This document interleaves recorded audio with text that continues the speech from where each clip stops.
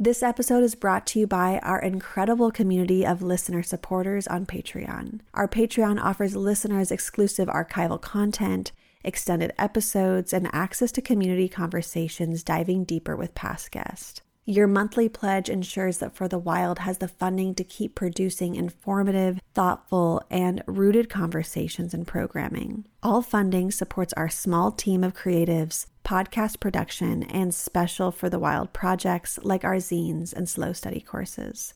To support us on Patreon, please visit patreon.com/forthewild. Or if you would rather make a one-time donation or recurring donation outside of Patreon, please visit forthewild.world/donate. For the Wild is brought to you in part by the Calliopeia Foundation. We are grateful for their continued support and the support of grassroots contributions from listeners like you. Learn more at calliopeia.org. To make a donation, visit forthewild.world/donate or find us on Patreon. If you'd like to support us in other ways, consider sharing our episodes through social media or leaving us a review wherever you listen to the podcast. Hello and welcome to For the Wild podcast. I'm Ayana Young. Today I'm speaking with Antonio Lopez. A democratic society really cannot survive information monopolies. You have to have diversity of opinions and diversities of worldviews. Dr. Antonio Lopez is a leading international expert bridging eco-justice with media literacy. He is a founding theorist and architect of eco-media literacy. As a producer of dozens of youth media projects, Antonio has collaborated with the MacArthur Foundation, National Center for the Preservation of Democracy, National Rural Health Organization, and numerous First Nations across North America. He received professional training at the Center for Investigative Reporting in San Francisco, earned his BA in Peace and Conflict Studies at UC Berkeley, and MA in Media Studies at New School for Social Research. He earned a PhD in Sustainability Education from Prescott College. He has written numerous academic articles, essays, and 4 books: Media Ecology, A Multicultural Approach to Media Literacy in the 21st Century, The Media Ecosystem, What Ecology Can Teach Us About Responsible Media Practice, Greening Media Education, Bridging Media Literacy with Green Cultural Citizenship, and Eco-Media Literacy, Integrating Ecology into Media Education. He is currently chair and associate professor of communications and media studies at John Cabot University in Rome, Italy. Well, Antonio, thank you so much for spending time with us on For the Wild. I'm really looking forward to this conversation. I'm so pleased to be here. It's an honor for me. I'm a big fan of the podcast, and I'm just really honored to be on with you. Oh, thank you so much for sharing that. Well, to begin our conversation, I wonder if you could introduce the term eco-media as it relates to our collective footprint and mind print. And I think our listeners will be more familiar with the environmental impacts of physical technology like cell phones and laptops, but less so with the connections between media making and resource extraction. So I'd love if you could elaborate on how ICT, or the information and communications technology, and digital information in particular, has transformed Earth. I'd like to start with a little context, because I think one of the problems that I've encountered over the years is that people don't associate media with the environment. And I think there's some historical reasons for that. Part of it is the legacy of modernity, which views ideas and thoughts as separate from the body. And I think there's a cultural tendency to think of media as somehow in the realm of thoughts and ideas, that they don't have a physicality. So the term eco-media is a way of reframing how we think about media and to put it into an environmental context. The term is something that has emerged out of some different academic fields, but over the past 10 years, there's been a coalescence around this concept of eco-media studies, and there's other areas of inquiry related to that, like eco-cinema studies, environmental communication, and so on. So the concept of ecomedia encompasses two areas or two spheres. One is the environmental impact of our gadgets and the infrastructure of ICT. And then the other aspect is the uh, ecological mind print, which I think we'll get into later. So just to start with the infrastructure, the environmental impacts of all of our gadgets and devices occur in many different stages of the production chain. You could start with the production of computer chips, which require massive amounts of energy and water. And in fact, they're in Taiwan, which is one of the places where a lot of microchips are made. And you may have heard that there's a shortage these days. There has been a drought, and the government has had to make decisions about whether or not they should use water for agriculture or for chips. Thankfully, they're using it for agriculture, but that has led to a shortage in chip production. So that's one aspect of it. And then we also have to think about the media is maybe one term that some theorists argue is that media is really an infrastructure. And for us to access our data or our entertainment, to make our phone calls, any aspect of media, that whether it's for personal communication or mass consumption and information, it requires a massive physical footprint, an infrastructure, a global infrastructure of satellites, of antenna, of cables. The internet is a bunch of cables. It's running all over the earth, through the sea, across the earth. I mean, then there's also relays through satellites, and it's just a massive physical infrastructure, pipes, and so forth. And then there's the manufacture of the actual computers and the gadgets and what those resources require. And like the entire system that most listeners are probably familiar with, the global capitalist system, it's embedded in a system of extraction and a system of disposable populations. So in other words, a lot of the resources that we need for our media, whether it's energy to extract fossil fuels for the energy to run our system, or if it's for mining, like such as conflict minerals in Central Africa, that system is justified through a general position of disposable populations. In other words, that most of the places where the extraction occurs in low-income regions of the world, in parts of the world where people don't have political or economic representation. So racism is part of the way that the system is structured. So we have the extraction of conflict minerals, let's say in Central Africa, for our devices, and then those have to be transported and processed and to countries where our gadgets are assembled. It could be in China or Mexico or Philippines, and TVs and phones are made in different places. And then once they're manufactured, they have to be shipped all over the world. And that also has a big environmental impact. And as most people know, our devices they don't last forever. So at some point when our devices are no longer working or useful, they have to be thrown away, recycled. And if they are recycled, they are sent to countries to be further processed by low-income populations, such as places in Ghana or India or China or Bangladesh, where people work in very incredibly toxic conditions to extract whatever precious metals are still there in the circuit boards of our old computers or phones.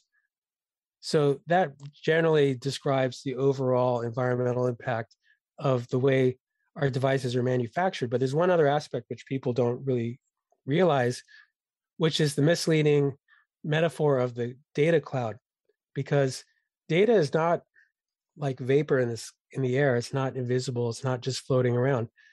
Data is actually physical. Information has a weight to it. Information exists on computers, and the server farms that we use to store, process the information that we need to access for whether it's social media, streaming media, or whatever data that we need on our phones, those are vast. Those computers exist in buildings, and there are thousands and hundreds of them connected through a vast infrastructure around the Earth, and they require massive amounts of energy, and mostly they're powered by fossil fuels. In fact, the data cloud uses as much or produces as much CO2 as the aviation industry, and it's predicted that it will increase or even double in the next 20 or 30 years. I think about this a lot, especially even with this podcast and with using technology for quote good, or using technology for some type of climate justice, and the nuanced and contradictions within that is really important and also challenging to metabolize. And I'm so grateful that you brought up the server farms, because all this cloud, the terminology of cloud, it does almost represent this vapor idea that it's just this weightless information stored in the sky, and it's not in the sky at all.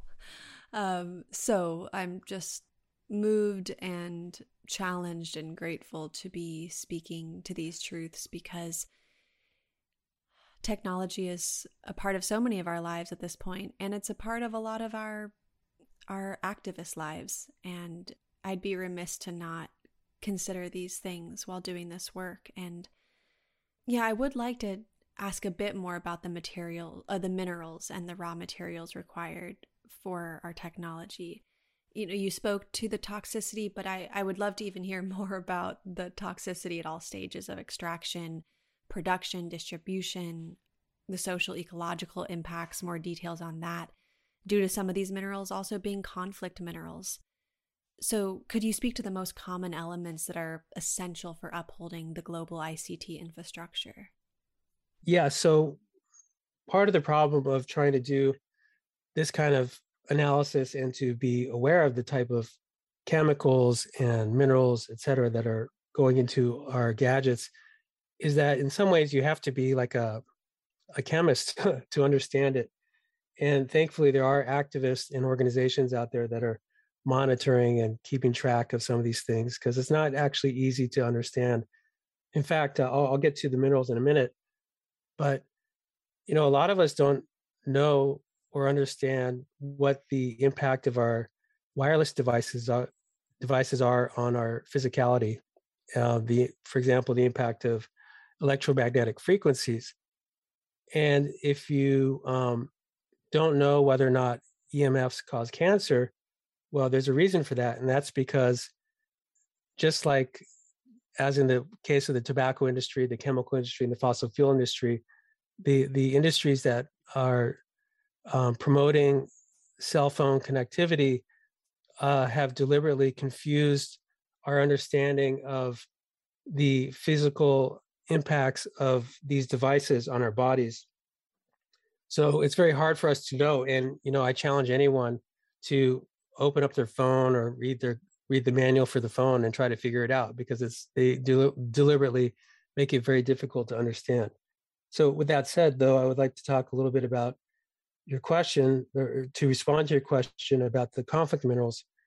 So the primary minerals that are mined in particular in regions such as Central Africa, they're called rare earth metals, and they're called rare earth metals because they're rare and they're not available in many places around the world. So because they're only available in particular places, the mining of these minerals can produce a lot of conflict, because the control of these mines, of course, is important for economic and political power. And I'm sure a lot of people have heard about conflict diamonds, which was popularized in some films and talked about in the media for several years. So the primary conflict minerals are tin, and tin is used to solder chips and wires. Tungsten, which is what helps our phones vibrate. Tantalum, which stores electricity and charges our phones. And then gold, which coats the wires. And then I want to add to that another very important mineral, which increasingly is going to become in high demand, is lithium, because lithium is the primary ingredient of batteries for our new electric cars and for solar powered storage, and also for the batteries of our devices. And even though lithium is more available and more accessible in many parts of the world, in some of the areas where lithium is mined, they also generate a lot of political turmoil and conflict, such as in Bolivia and Chile, which I think listeners of your podcast will be familiar with. And um, but again, I want to put that in the context of the extractive or the extraction economy, which is, we have to name it what it is. It's a neo-colonial economic system, and it's a continuation of the the colonial system that was developed in the 19th century. Well, we can go back even further than that, but was predominantly spreading across the world in the 19th century, 17th century, 18th century, excuse me. And it's just a continuation of that process. So these are foreign powers that are extracting the local resources to export them out for the global economy.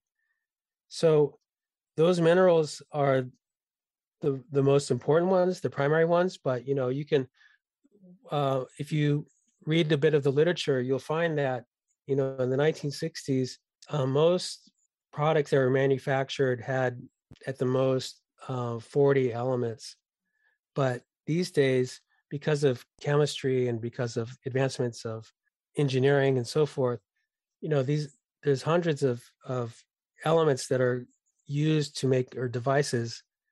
And some of these we don't even know what happens once they re-enter to the environment, because once we extract these and put them into our gadgets, and of course our gadgets, a phone is typically has three main ingredients. It has metals, glass, and plastic. And plastic is a petrochemical product. All of these things, once they re-enter the environment, have a toxic impact, whether it's when they melt down circuit boards to re-extract the metal. In the case of e-waste recycling, you should see images of people or videos of people doing this. They're standing over open fires, and they're just melting down these circuit boards, and there's these black fumes coming off, and they're not wearing any kind of protective gear. They're breathing all these fumes just to melt down for a few precious ounces of metal. And these chemicals also re-enter into the water supply.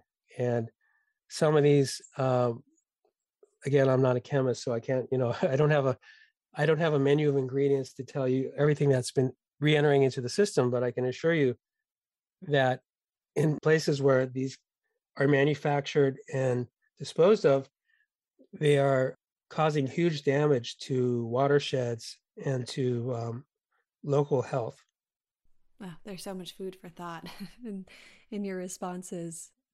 Well, I'd like to transition to discussing an often neglected facet of this topic, which is thinking about the total carbon footprint of the Internet of Things. In Ecomedia Literacy, you share, quote, "By 2030, the global cloud may consume as much electricity as the entire country of Japan, whereas in 2007, the carbon footprint of ICTs was 1%. By 2040, it will be 14%, half the size of the entire transportation industry. As the Internet of Things comes online, the problem will only be compounded. Cisco anticipates that we will have as many as 28.5 billion networked devices online by 2022.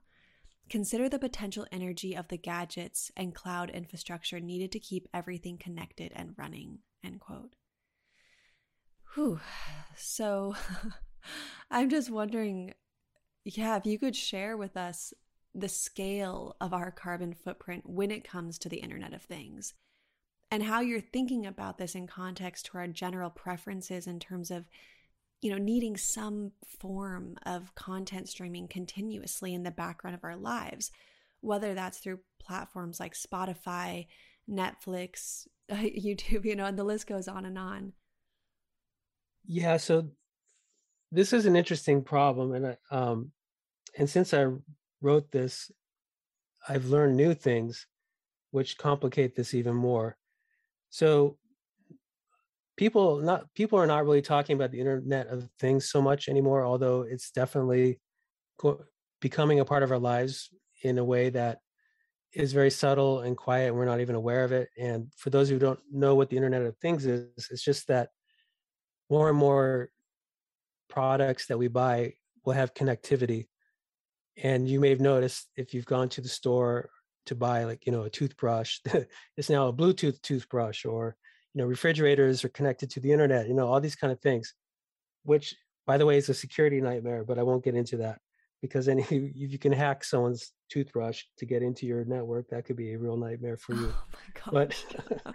I mean, that actually sounds like Wow. a scene out of like a farcical science Mm, fiction written by Philip K. Dick. mm. But in any case, yeah. So again, it's just the scale of the vast number of devices that are being made, and of course, everything that's made is going to get thrown away. So you have to think of this also in terms of waste, and all this requires power. And the thing is that the issue of power and servers is slightly complicated by, and so I've been reading different studies, and it's not really clear what the direction is. I mean, of course, it's the direction is always going to be the curve going up to consume more, but in fact, we're the curve is slowing down a little bit because the machines are getting more efficient, so they consume less power. So that's a good thing. Um, but on the other hand, you get you've everyone has found out that refrigerators are more efficient, but so, I have a more efficient refrigerator, I'll just get a bigger one. And so it ends up consuming the same amount of power. Or our TVs are more efficient, but people are just getting more bigger TVs. So that's one problem. But um, a lot of companies are aware of this problem, Google, Facebook, Apple, and they are making efforts to transition to clean energy. So that's a good thing. However, that transition is still within the extractive economy. So even going into green energy and clean energy, which will be powering a lot of the servers of the future, they're still extracting resources to uh, build those technologies for the clean energy, to build the windmills, to build the solar panels, to get the lithium for the batteries. So um, even though I'm encouraged by the efforts of some of these big tech companies to transition more to clean energy, I don't necessarily feel optimistic about a change in the way that the global economy is structured. It's still within that system of exploitation.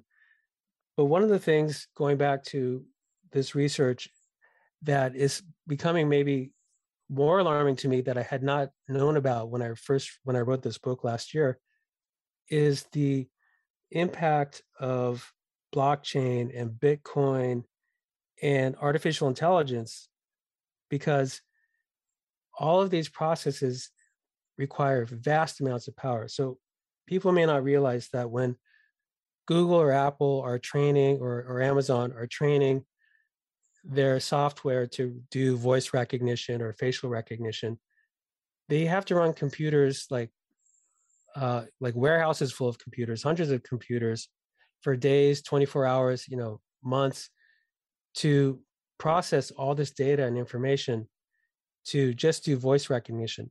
So all the hype around AI is, I find, even probably more disturbing or problematic than some of the other sort of hyped up technologies that have been promoted in the past, like the Internet of Things. Like now I'm thinking that AI is going to be incredibly impactful. It is incredibly impactful. So, and then Bitcoin, which is another sort of revelation, the value of Bitcoin, strangely enough, is based on actually how much carbon they can burn, because that's what makes it rare. That's what makes it material. That's the gold of the currency, is the actual burning of energy, because the burning of energy, there's a cost.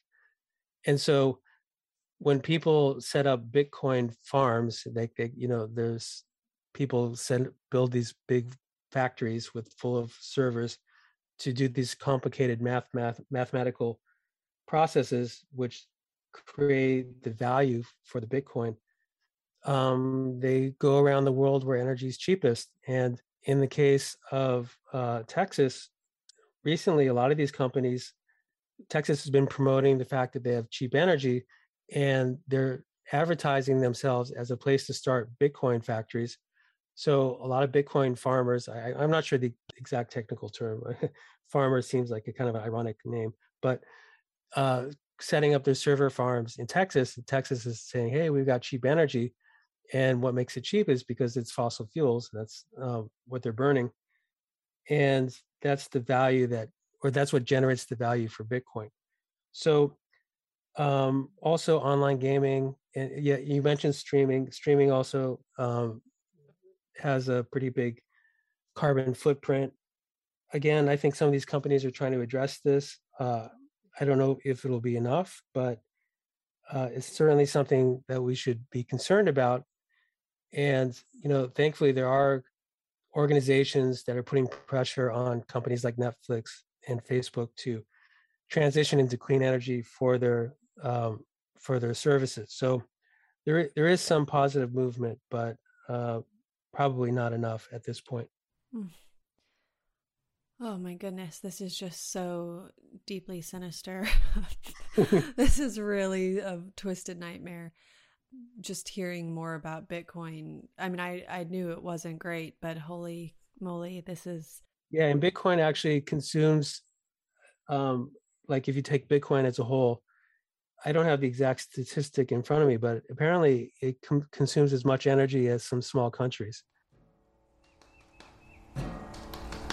There's nothing I can change in the world.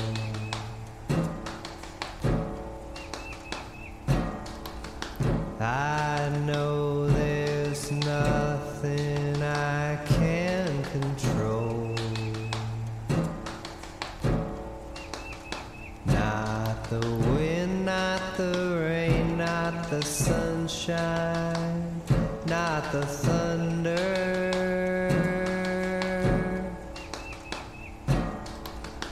There's only one thing that belongs to me. So I go inside of my mind, that's where I wanna be. I'm looking for peace of mind. It's gonna take a long time. So I go inside of my mind. Gosh, yeah, just thinking about all the resource extraction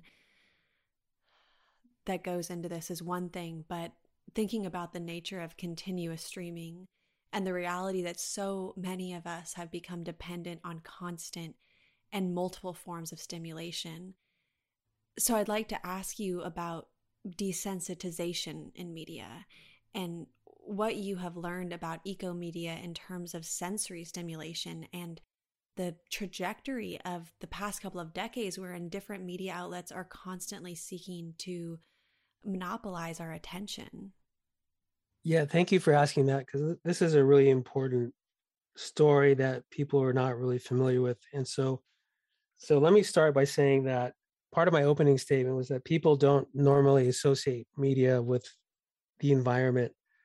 Well, another way to rethink media and to understand media in a new way is to recognize that media start as nerve stimulus. That, I mean, just think about the information that our mind or our cognitive processes are engaging with, whether it's light or sound. These things are physical. Sound is touching our eardrums.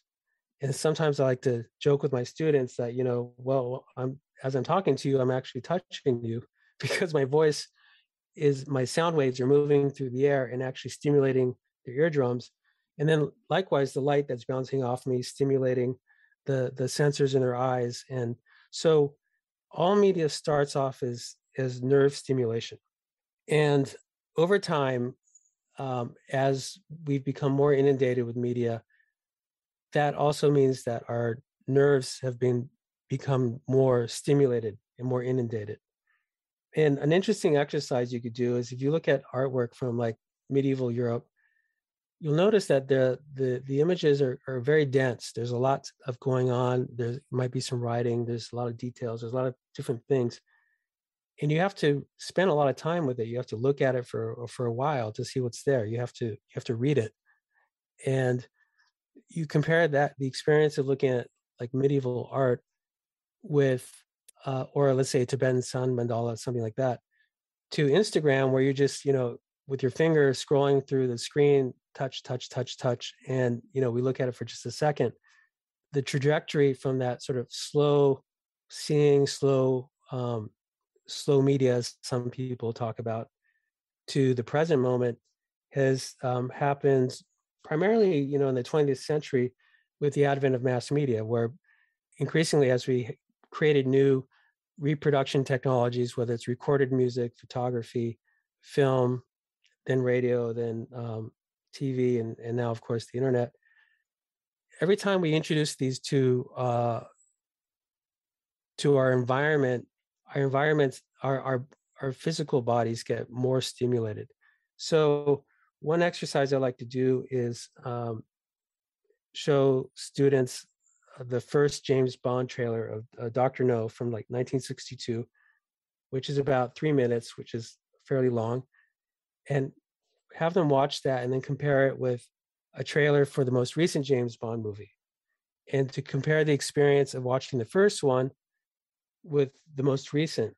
And a lot of the comments will be that watching the first Dr. No trailer, and 1962 is not that long ago, they find it torturous. They find it's so slow and almost painful. Whereas if you watch like a more recent James Bond trailer, you'll notice there's like an edit every half a second, and it's loud and it's fast and it's flashing and moving so quickly. And how did we arrive to that point? Well, this concept of the creeping cycle of desensitization has to do with the fact that our media economy is based on attention. What you pay attention to is what makes money. And there's so much competition for our attention that certain levels of nerve stimulus that we become accustomed to, and it becomes normal. And then in order for a new media product to stand out from what is normal, it has to be more of something. It could be more violent, it could be louder, it could be faster, whatever. And that's why you start to see, basically since the advent of film, increasingly film edits speeding up. Although, I think for probably the first 30 or 40 years of film, they didn't speed up so much. But if you go back to the 1960s to the present, there's this increasing acceleration. So, every 5-6 years, something has to come along to stand out and to be the new thing, to raise above what has become normal. And then that becomes normal. And then something comes along, and then that becomes normal. So that's why, artists and filmmakers, and I'm focusing mostly on film, but we could apply this to advertising and TV as well. The level of stimulation that we're become accustomed to, it becomes normal, and we don't even pay attention to it. So this is why a lot of people now, decry what the internet has done to our brains, because we're so accustomed to moving quickly and to scanning things, and to there's also been studies that show that our phones and screens of computers are changing the way that we process information, the way that we look at things. For example, people have a hard time focusing on the eyes when they talk to somebody. I notice this, like I have a hard time focusing on someone because my eyes are being more accustomed to looking at screens, and it's really hard to adjust. So this issue of this increasing nerve stimulation, I think, is a direct byproduct of the political economy of media, which is based on advertising and based on attention. And the thing I would like to point out is that it doesn't have to be this way, because media does not have to be for profit. It doesn't have to be based on advertising. This is a particular model that emerged in the 19th century, basically because it came out of newspapers in New York who were competing against each other, and they realized that if advertising could subsidize the cost of newspaper production, they could sell a newspaper for less, and they therefore could sell more newspapers. So that model of funding is what became the primary model for all mass media, and it's also the model for social media and the current political economy of platform and surveillance capitalism. This is what we're experiencing now is not necessarily new. It's just a more evolved model of something that emerged from newspapers in the 19th century. So being aware of this problem then helps us recognize and understand that if we want to change this and we want to address this problem, one thing we have to address is the funding model for media. So I think anyone who's concerned about this problem, and I think we all should be, we also have to put our money where our mouth is. We need to support alternative media. We need to support nonprofit media. We need to, and then also advocate for government regulation to break up media monopolies, which drive this attention economy, and to change the business model. There's some people are advocating, in the case of like companies like Facebook and Google, that they get treated like utilities, like a public utility, which takes the profit motive out, and therefore would change the way that they're structured and change the kind of algorithms that they use. To that also, another byproduct of this creeping cycle of desensitization is the emergence of the rage economy, because what the way Facebook or YouTube make money is through, I put engagement in quotes, but by enraging people, by getting people angry and upset. That's what drives their attention and keeps their attention on those platforms. And so if this is disturbing to people and they want to change that, then we have to change the business model.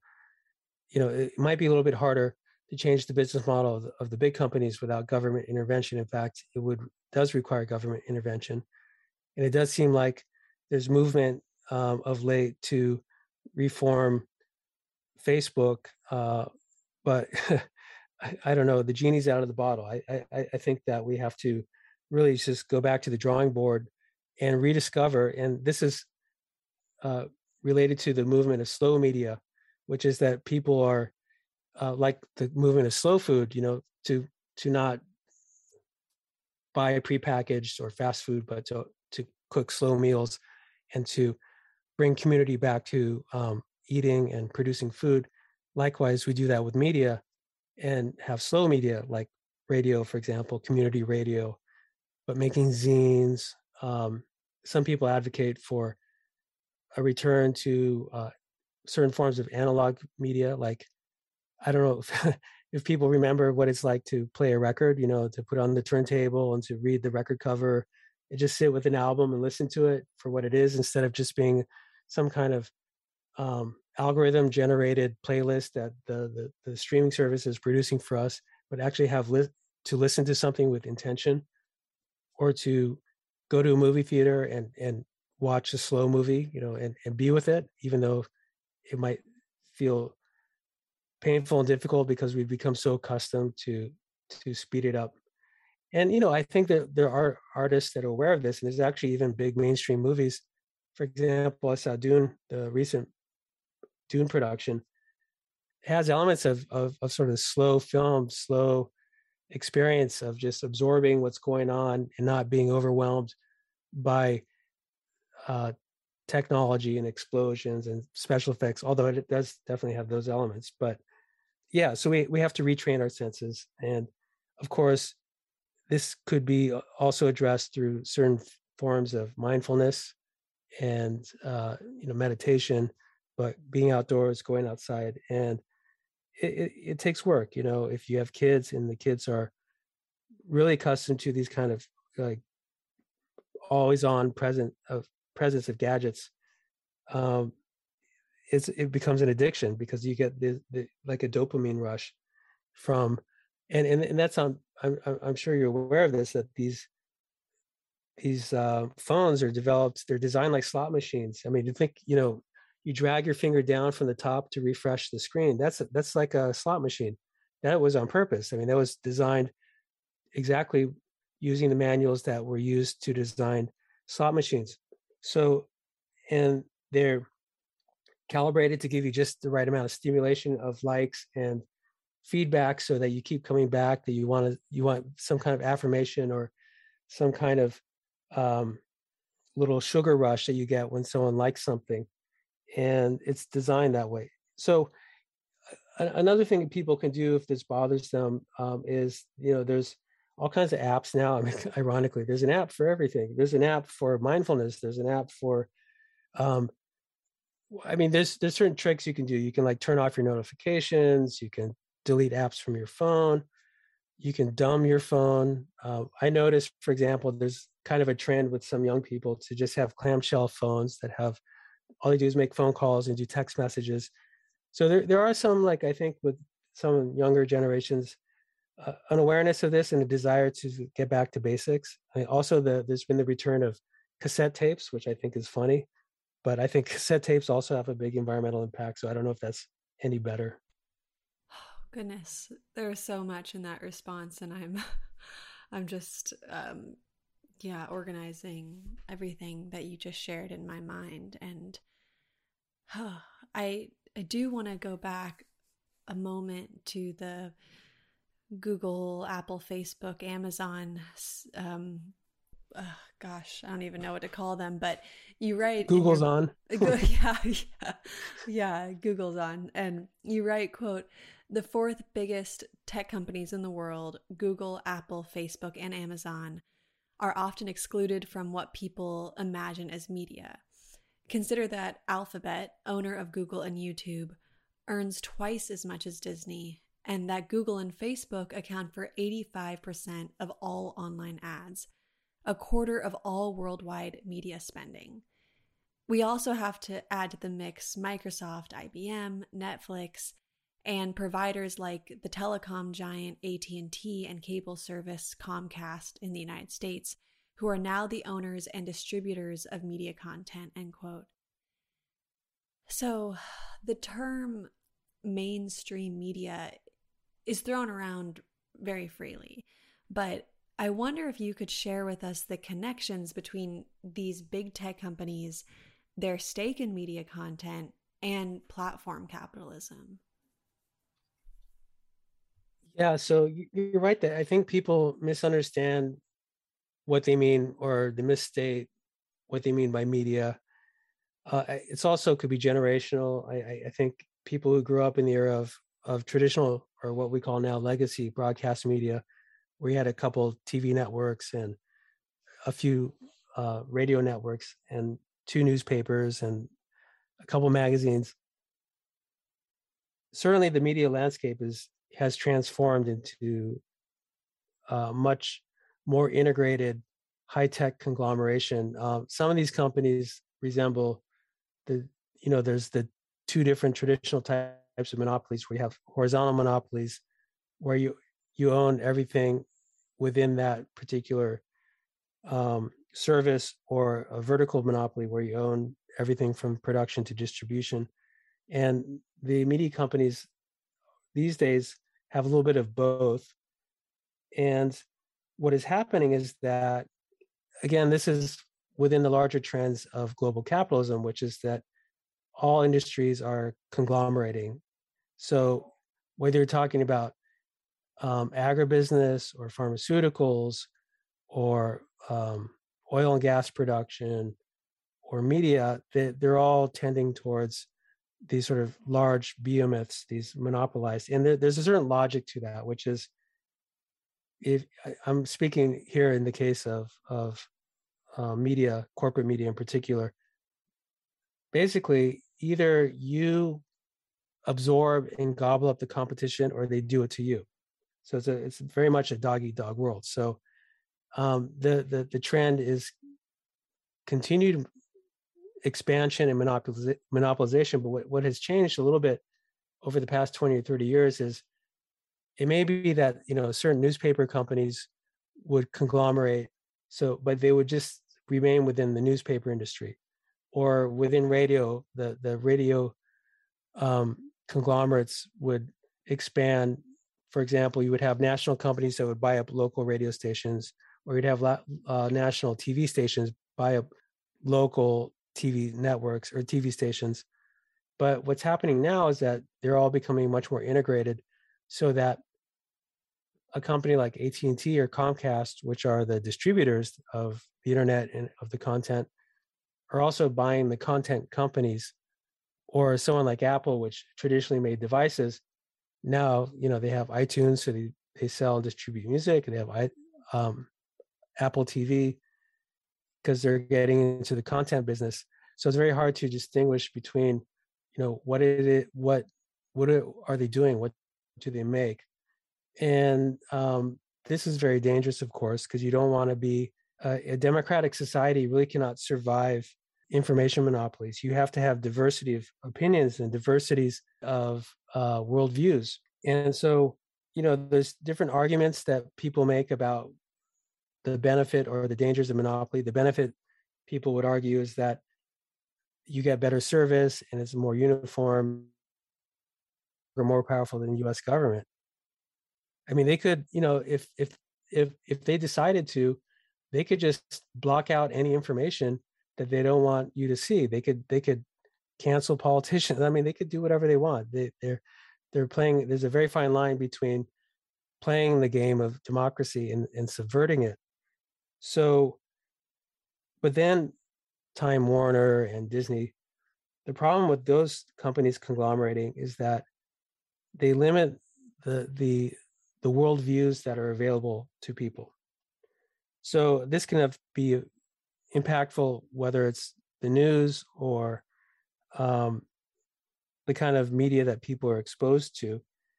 I'll just give an example, and this is kind of an old example, but going back to after 9/11, when there was the buildup to invade Iraq and the invasion to Afghanistan had started, I don't recall ever hearing one single Afghani interviewed in corporate media. The only people that got interviewed were generals, and it wasn't an interview on whether or not we should go to war, but how do we execute the war? And these industries are so intertwined that it's really hard to tell the difference between the board members and the stock and the shareholders of the media companies and the agribusiness and the pharmaceuticals. And actually, this is probably the most disturbing trend that people need to pay attention to.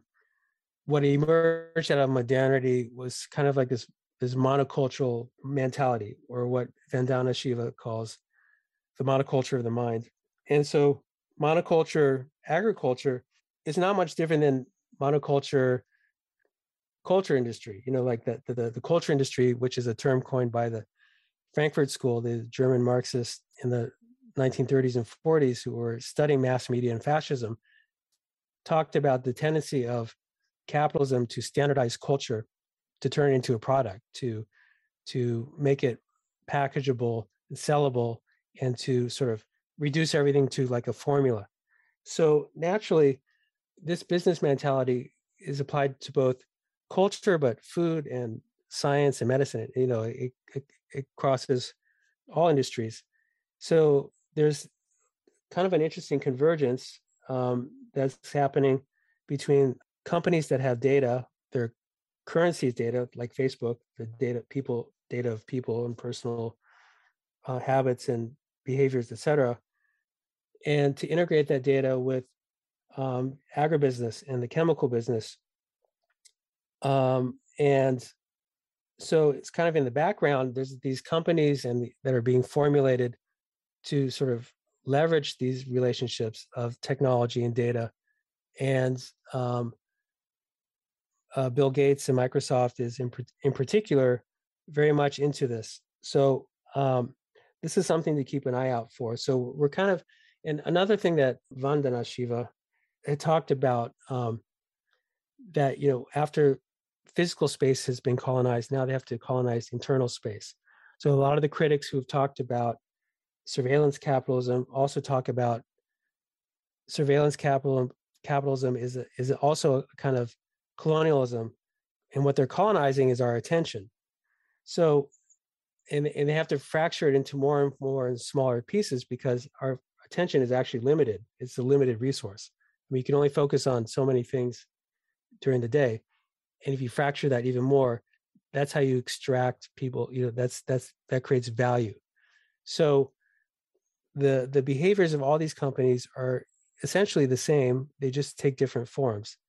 Going back to the theme that I think I've been talking about throughout our conversation, is it goes back to the economic model of extraction, of neocolonialism, and also disposable people.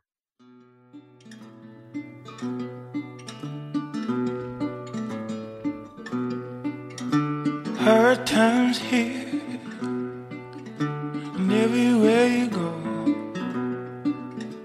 Times is harder than they've ever been before.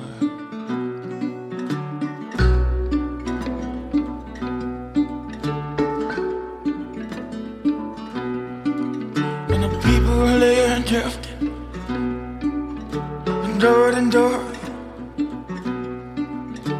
Can't find no heaven, no matter where you go.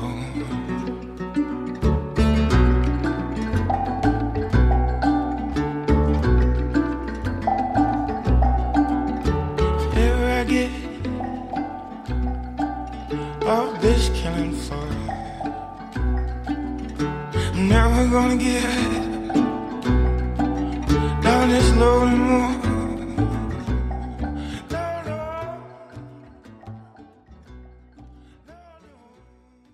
Something you had mentioned a few questions ago was, and now I'm forgetting the terminology, but something about rage or the rage economy. The rage economy. Yeah, there's so many different segments of the economy now. It's really hard to keep track of, but you mentioned wanting to discuss the relationship between fake news, climate denial, and white nationalism, specifically using the term petromasculinity. So I would just love if you could take us into this wormhole and share how the fossil fuel industry has wrought havoc on our media in an attempt to sever themselves from accountability.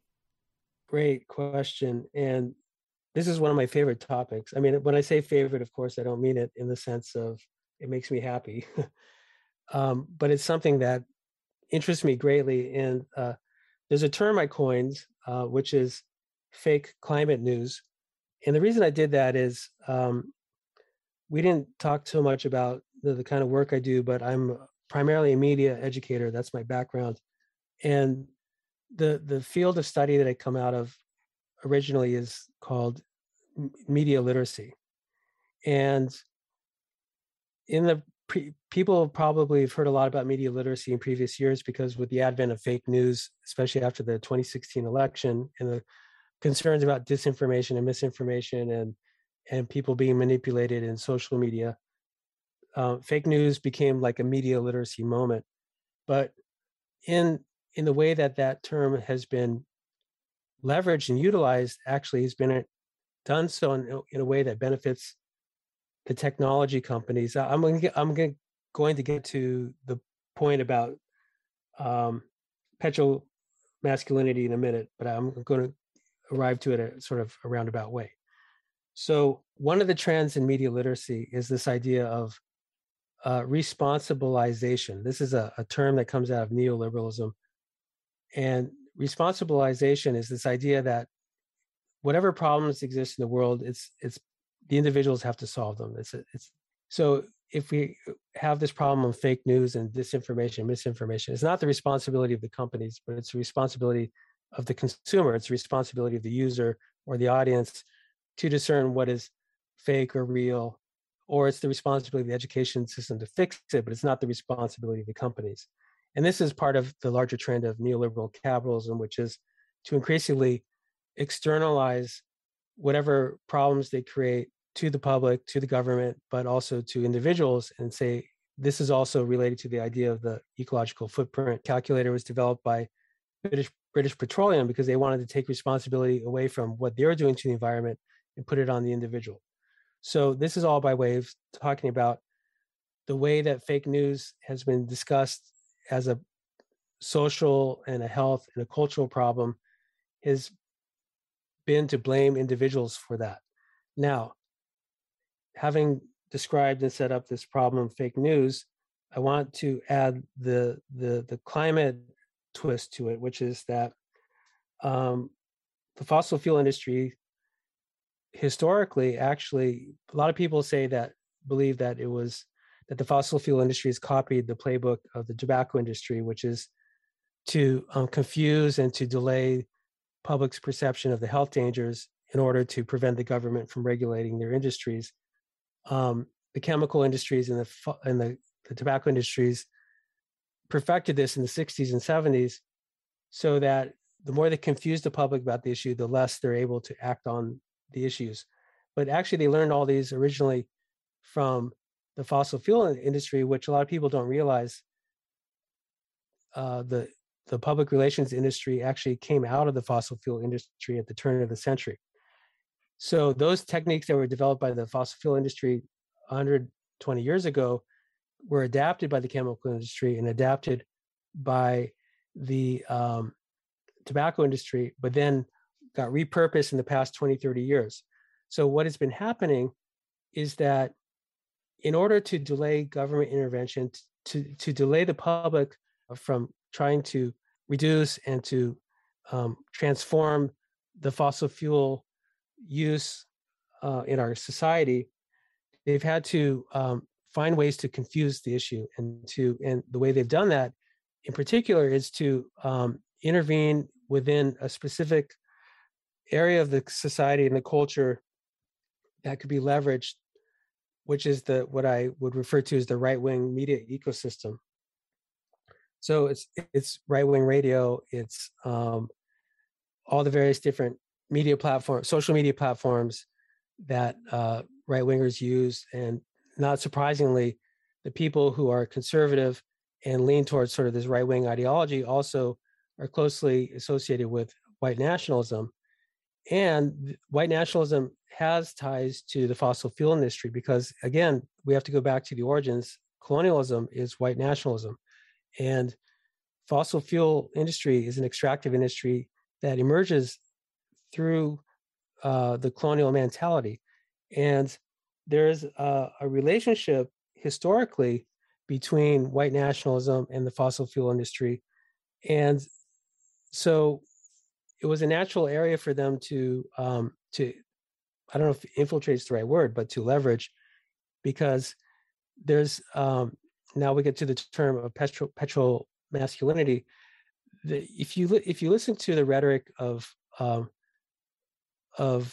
fossil fuel culture, or any kind of sort of Republican or conservative talking points about jobs and about coal mines and things like that, they're very much closely aligned to this idea of real jobs, and that's code for jobs for men, but not just any men, but white men as well.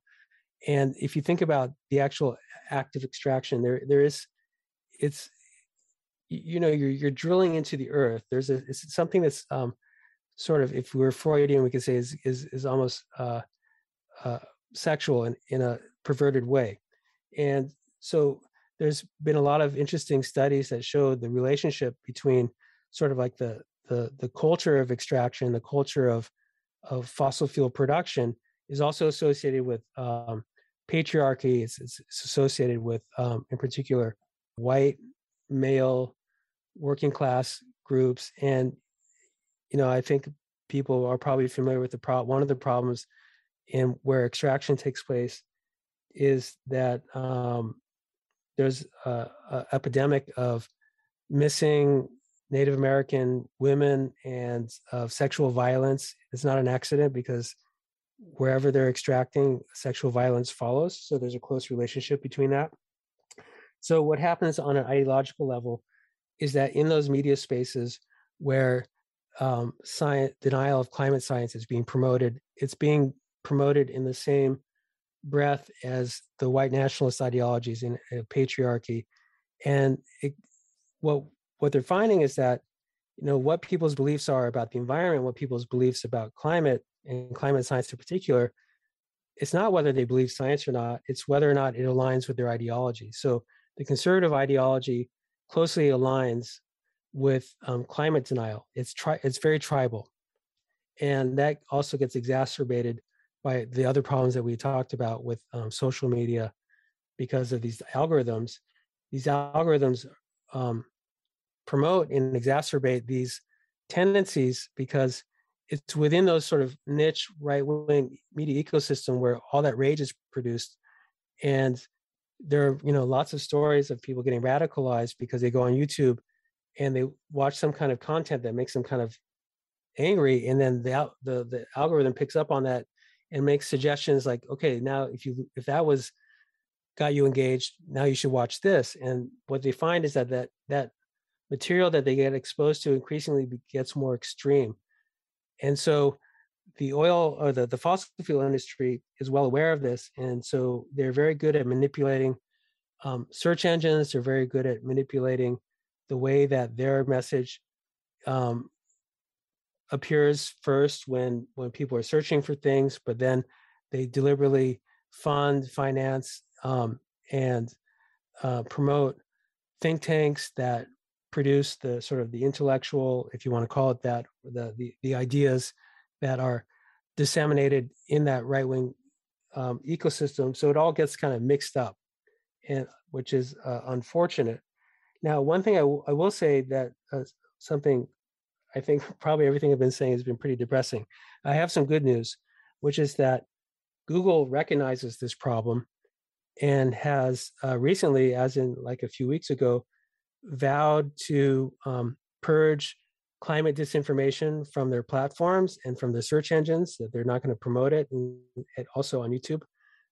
Facebook said they would do this, but apparently from more recent studies I've seen, they haven't done that. But these companies know where this information is coming from, and they are amplifying it. And if they know how to amplify it, they know how to turn it off. So there are solutions, but you're going up against a very well-financed industry that really created public relations. They're it's the dark arts. They produced it, and it's so deeply infiltrated our society that they've literally changed our culture, unfortunately. Have they ever? Yeah. Well, I have this question that has been really alive for me, especially over the last year. And it does seem that climate change coverage is now featured in mainstream media much more often these days. However, I think we could agree that the type of coverage is still significantly lacking. And I feel similarly about this sort of phenomenon that is happening via social media, where climate change content is really being capitalized upon because it's trendy and it can be used to accrue social and sometimes even financial capital. In Eco-Media Literacy, you share, quote, "The majority of environmental discourses are ambivalent because, depending on their use, they can promote an assortment of politics that range from anthropocentric to ecocentric, but they mostly support the mainstream. Remember that conservatism and preservationism are considered part of the status quo. Though in some cases, the aim of a discourse is to critique environmentally destructive practices, it might also be used to promote reform-oriented policies, such as conservatism or greenwash accompanies environmental practices that are ultimately anthropocentric," end quote. And I wonder if this is something that has come up for you in terms of how topics enter the mainstream media and how we can strive to contribute to eco-media systems that don't seek to dilute and profit off these topics, but instead actually create change at the scale that is so desperately needed. the title of the book is Eco-Media Literacy, and my aim was to teach people the skills to be able to critically engage these kind of discourses. So that particular passage that you read brings to mind an example that I like to teach with, which is Chipotle, which is that fast food burrito chain that puts itself to the public as sort of environmentally friendly and healthy, which probably compared to McDonald's, it's probably a little bit better than that. But they put together some very clever ads. I don't know if people saw those that were online. There was like short animations, and they sort of represent themselves as sort of aligning with the small farmer, and they use these kind of discourses that they're critiquing industrial agriculture. And so they sort of create this contrast of like, we're the family farm friendly corporation. We're not one of those guys, the big evil agribusiness companies that give chemicals to their animals and all that stuff. And it may be true that Chipotle is probably a little bit better than a normal company, but it's a kind of greenwashing that I think hides the fact that no matter how good a company like Chipotle wants to be, they're still a fast food company. And it's kind of similar to the problem I was talking about. Like, yeah, we can transition to clean energy, but if it's still an extraction economy, we're not actually changing anything. So what is going on here is that we have all these discourses because everyone wants to appear like they're doing something good for the environment. But they're not necessarily changing their actual practices. So we have to be really good at identifying this. A term that we're going to be hearing a lot, especially with the upcoming COP talks in Scotland, is everyone wants to be net zero, but no one really knows what net zero means. And just because a company says they're net zero, it doesn't necessarily mean that they're net zero. And this is going to be incredibly problematic. Everyone's going to be net zero, but no one's going to actually be net zero, if you get my picture. So we have to develop the techniques, the skills in order to analyze that, to deconstruct that. And this is very much related to going back to what I was saying earlier about the fake news panic. Everyone realized, oh my God, we're being inundated with all this false and misinformation. We need to teach people how to read this stuff and how to understand it. And I definitely value those skills. So I don't want to say that, people shouldn't learn these things. But if it just comes down to conscious consumerism, we're just still consumers. It's still the same system. And that's not what we need. We need to transform our economies and our societies to something, much different. So I think we really have to be alert and on our toes with these green discourses. I think we need to train ourselves on how not only to interpret, but also how to communicate in ways that are authentic and that represent real positive change, and to not be co-opted and not use the certain, these kind of rhetoric that corporations are using. And then they just end up absorbing our own critique, which historically is usually the pattern. So we want to try to avoid that. Thank you for listening to For the Wild podcast. The music you heard today was by Justin Cromer, Sam Sycamore, and Marty O'Reilly and the Old Soul Orchestra. For the Wild is created by Ayana Young, Erica Ekram, Francesca Glassfell, and Julia Jackson.